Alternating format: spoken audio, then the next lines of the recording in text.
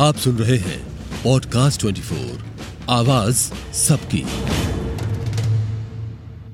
नमस्कार, मैं हूं अनुराधा प्रसाद। श्रीलंका के बिगड़े आर्थिक और राजनीतिक हालातों ने दक्षिण एशिया के कई मुल्कों के हुक्मरानों का ब्लड प्रेशर और शुगर लेवल दोनों बढ़ा दिया होगा। पड़ोसी मुल्क नेपाल के भी आर्थिक हालात बहुत हद तक श्रीलंका जैसे ही हैं, लेकिन भविष्य के खतरे को भांपते हुए नेपाल ने चीन की जगह भारत की ओर देखना शुरू किया है। अब सवाल उठता है कि मई में जिस तरह कूटनीतिक बिसात बिछाई जा रही है, उसमें क्या क्वाड को नेटो के नए वर्जन के तौर पर देखा जाना चाहिए? अमेरिका एशिया में आखिर इतनी दिलचस्पी क्यों ले रहा है? आर्थिक रूप से बर्बाद होने के बाद श्रीलंका क्या अब भी चीन की गोद में बैठा रहेगा या भारत के साथ रिश्तों को बेहतर करेगा? भारत को लेकर नेपाल के हृदय परिवर्तन की असली वजह क्या है? आज ऐसे ही सभी सवालों के जवाब तलाशने की कोशिश करेंगे अपने स्पेशल शो मई में कूटनीतिक मार्च। देवबा से पहले नेपाल की कमान केपी शर्मा ओली के हाथों में थी। वो पूरी तरह से चीन की गोद में बैठ चुके थे। उनके दौर में नेपाल में चीन की घुसपैठ तेजी से बढ़ रही थी, लेकिन देवबा की एंट्री के बाद नेपाल में चीन का वर्चस्व कम होने लगा। इन दिनों नेपाल भी बड़े आर्थिक संकट से गुजर रहा है। महंगाई आसमान छू रही है और कर्ज नाक तक पहुंच चुका है। ऐसे में श्रीलंका का हश्र देखने के बाद नेपाल ने चीन से दूरी और भारत से दोस्ती बढ़ाना शुरू किया। इसकी एक वजह अपनी जरूरतों के लिए नेपाल का भारत पर निर्भर होना भी है। महंगाई के बोझ तले दबे नेपाल के लोग त्राहिमाम त्राहिमाम कर रहे हैं। पेट्रोल डीजल महंगा, खाने पीने का सामान महंगा, दवाइयां महंगी, हर जरूरी सामान पिछले कुछ महीनों में 25% से ज्यादा महंगा हो चुका है। विदेशी मुद्रा भंडार तेजी से खाली हो रहा है और कर्ज का बोझ भी नेपाल को बेचैन किए हुए है। ऐसे में श्रीलंका के हालात देखते हुए नेपाल के प्रधानमंत्री शेर बहादुर देउबा की सांसें लगातार ऊपर नीचे हो रही हैं। बुद्धिज्म का एक सॉफ्ट पावर एंगल भी है और हम देख रहे हैं किस तरह चाइना जो है इसको यूज करना चाह रहा है। चाइना ने लुम्बिनी में बहुत बड़ी मॉनेस्ट्री बनाई है।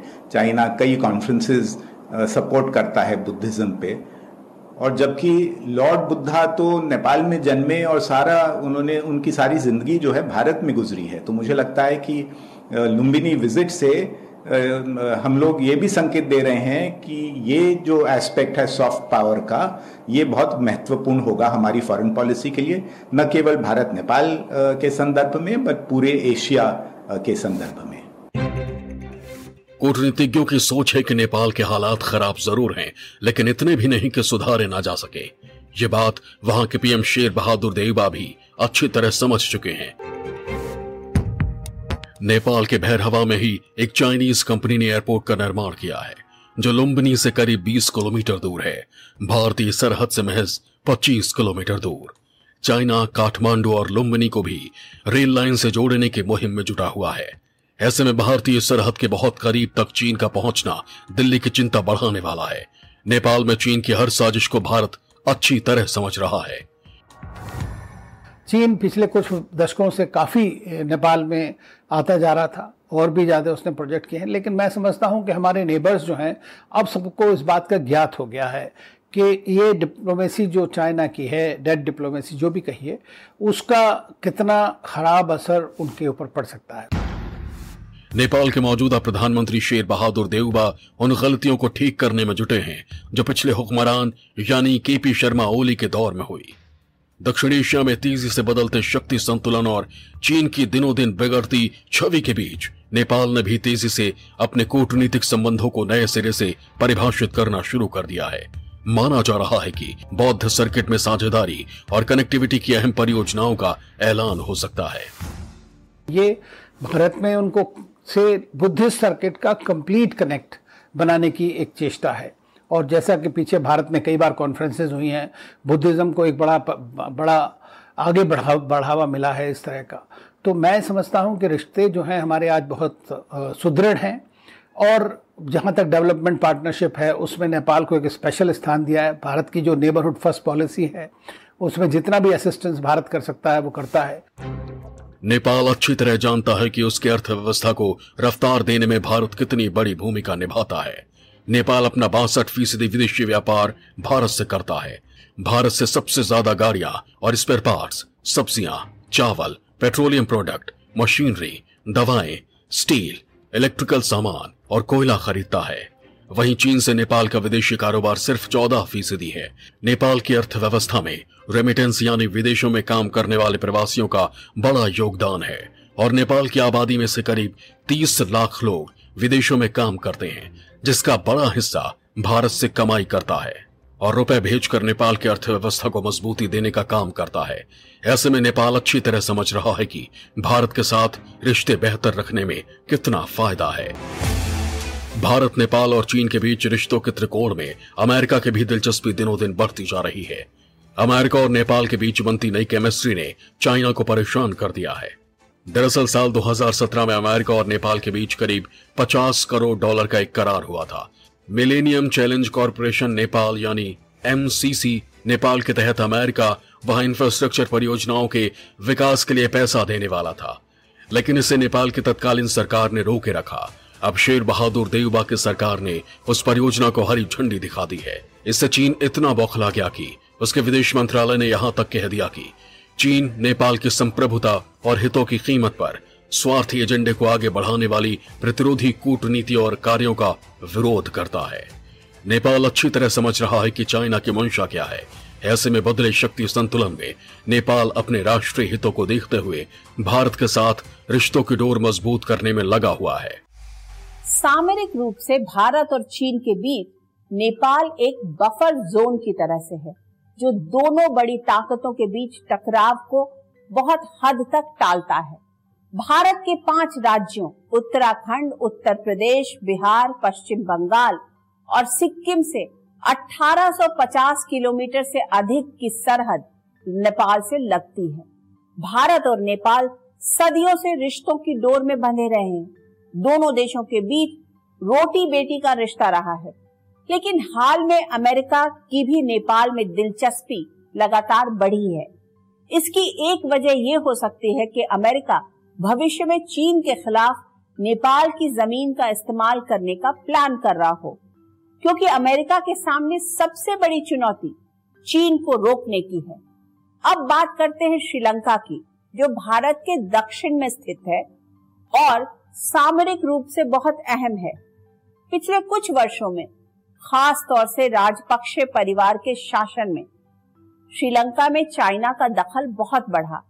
अपने कर्ज जाल में फांसकर चाइना इस मुल्क को एक तरह से अपना गुलाम बना चुका था। एक खुशहाल मुल्क कैसे तबाह और कंगाल होता है, श्रीलंका इसका केस स्टडी बन चुका है। जब हुक्मरान लोगों को भूल जाते हैं तो उनके आलिशान महल को जनता इसी तरह आग के हवाले कर देती है।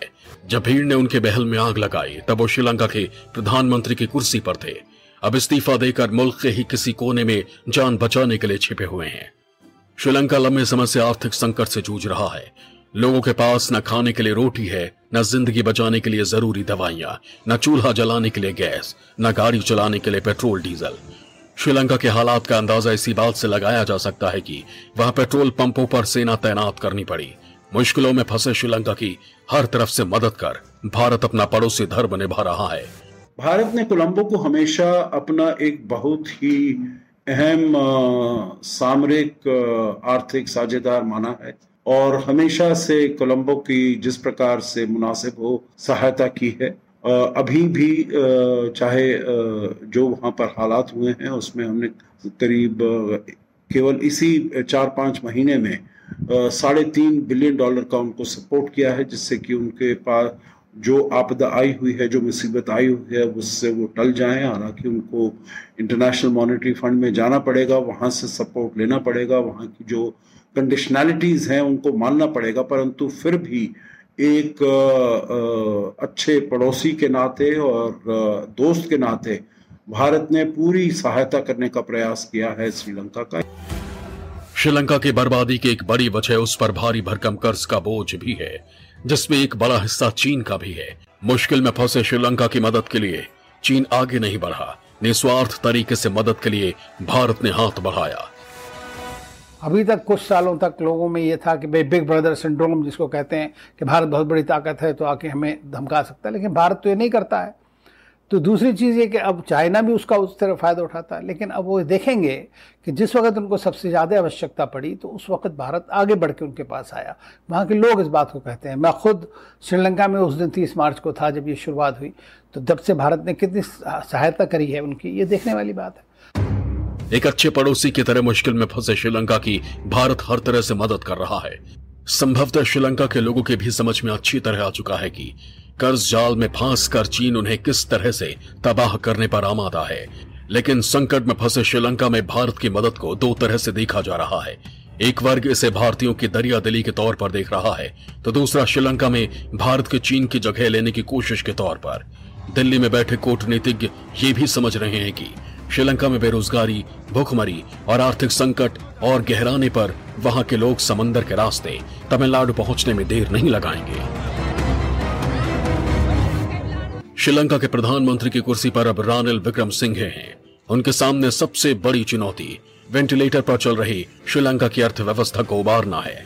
साथ ही रानिल विक्रमसिंघे भारत के अच्छे दोस्त रहे हैं। ऐसे में माना जा रहा है कि विक्रमसिंघे श्रीलंका में अच्छी तरह जम जाते हैं तो वो अपने मुल्क का झुकाव चाइना से दूसरी ओर शिफ्ट करना चाहेंगे।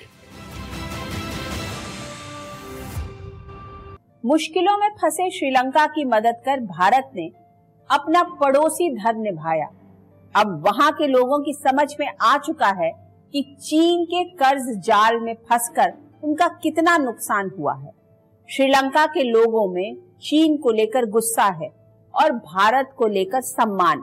ऐसे में श्रीलंका के नए प्रधानमंत्री रानिल विक्रमसिंघे पर बीजिंग से दूरी और दिल्ली से दोस्ती बनाए रखने का मनोवैज्ञानिक दबाव वहां के नागरिकों की ओर से बना रहेगा।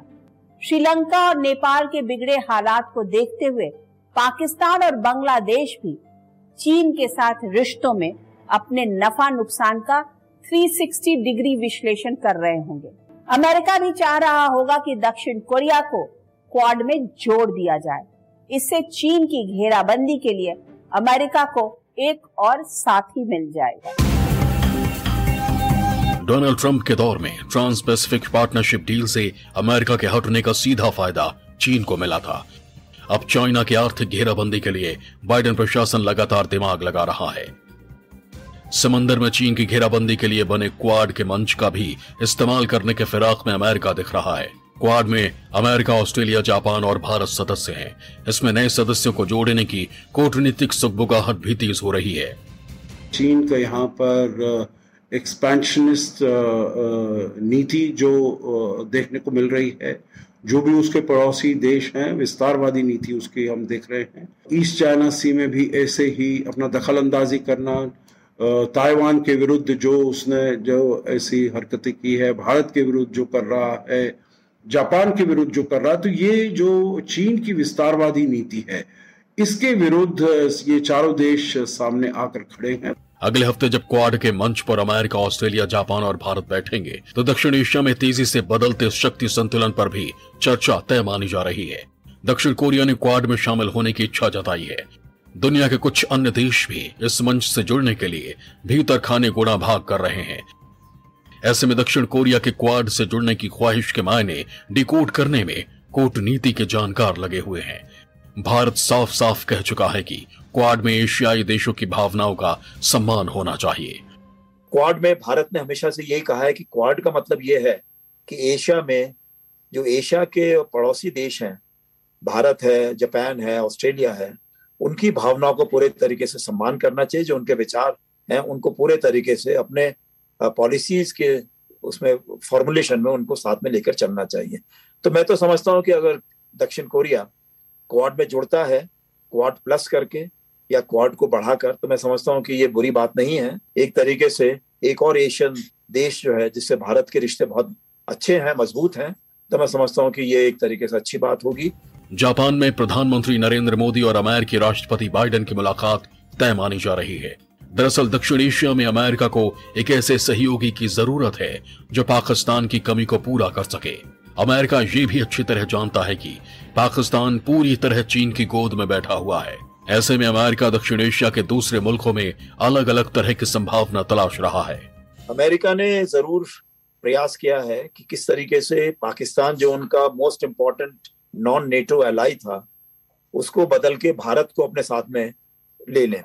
एज एन एलाई नहीं, लेकिन इस तरीके से ताकि वो भारत जो है अपना अलग रवैया ना अपनाए, अपनी भावनाएं जो दक्षिण एशिया के बारे में, भारत के बारे में, भारत की अपनी विचार और अपनी भूमिका रही है, उसको किसी तरह से नकार कर जो पाकिस्तान पहले करता रहा था, किसी तरह से पाकिस्तान की जगह भारत को अपने साथ में मिला ले। अमेरिका के लिए जो है चीन का एक दूसरी तरह का अपना स्ट्रेटेजिक कॉन्टेस्टेशन है उनका, उसको वो इंडो पैसिफिक में फोकस उनका सिर्फ जो है वो चाइना की तरफ ज़्यादा है।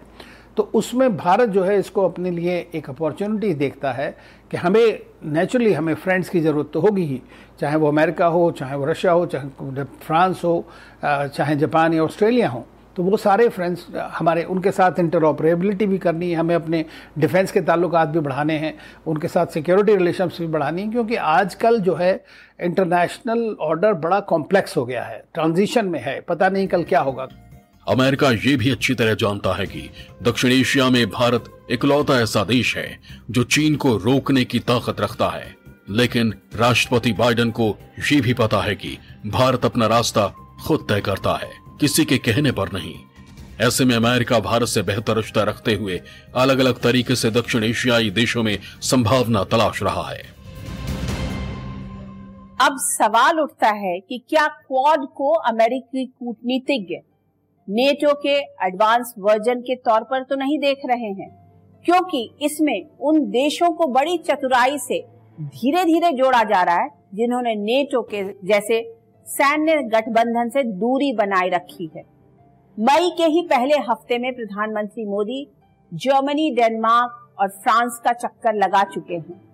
दरअसल यूक्रेन पर रूसी हमले और अमेरिकी तौर तरीकों ने कुछ हद तक यूरोपीय देशों की चिंता बढ़ा दी है। ये कहना गलत नहीं होगा कि दूसरे विश्व युद्ध के बाद बनी अमेरिकी वर्चस्व वाली व्यवस्थाओं ने यूरोप का मोह भंग होता जा रहा है और तेजी से बदल रहे ग्लोबल ऑर्डर में यूरोपीय देश अपने कूटनीतिक रिश्तों को नए सिरे से परिभाषित करने में जुटे हुए हैं। मई के पहले हफ्ते में ही प्रधानमंत्री मोदी 3 दिनों के यूरोप दौरे पर निकले। सबसे पहले जर्मनी, फिर डेनमार्क के साथ द्विपक्षीय वार्ता के बाद कोपेनहेगन में इंडिया नॉर्डिक समिट में नॉर्डिक देशों के राष्ट्राध्यक्षों से मिले। फ्रांस के राष्ट्रपति इमैनुअल मैक्रों से भी पीएम मोदी की मुलाकात हुई। यूक्रेन रूस युद्ध को लेकर जहां मोदी ने भारत का रुख यूरोपीय देशों के सामने साफ किया, वहीं भारत और यूरोप के बीच रिश्तों की डोर को आगे बढ़ाने का काम किया। अगर हम गुड एंड सर्विसेज को देखें तो पिछले साल भारत से $670 बिलियन यानी करीब करीब 50 लाख करोड़ रुपए का एक्सपोर्ट हुआ है। आंकड़ा देख करके हाथ जम गए क्या?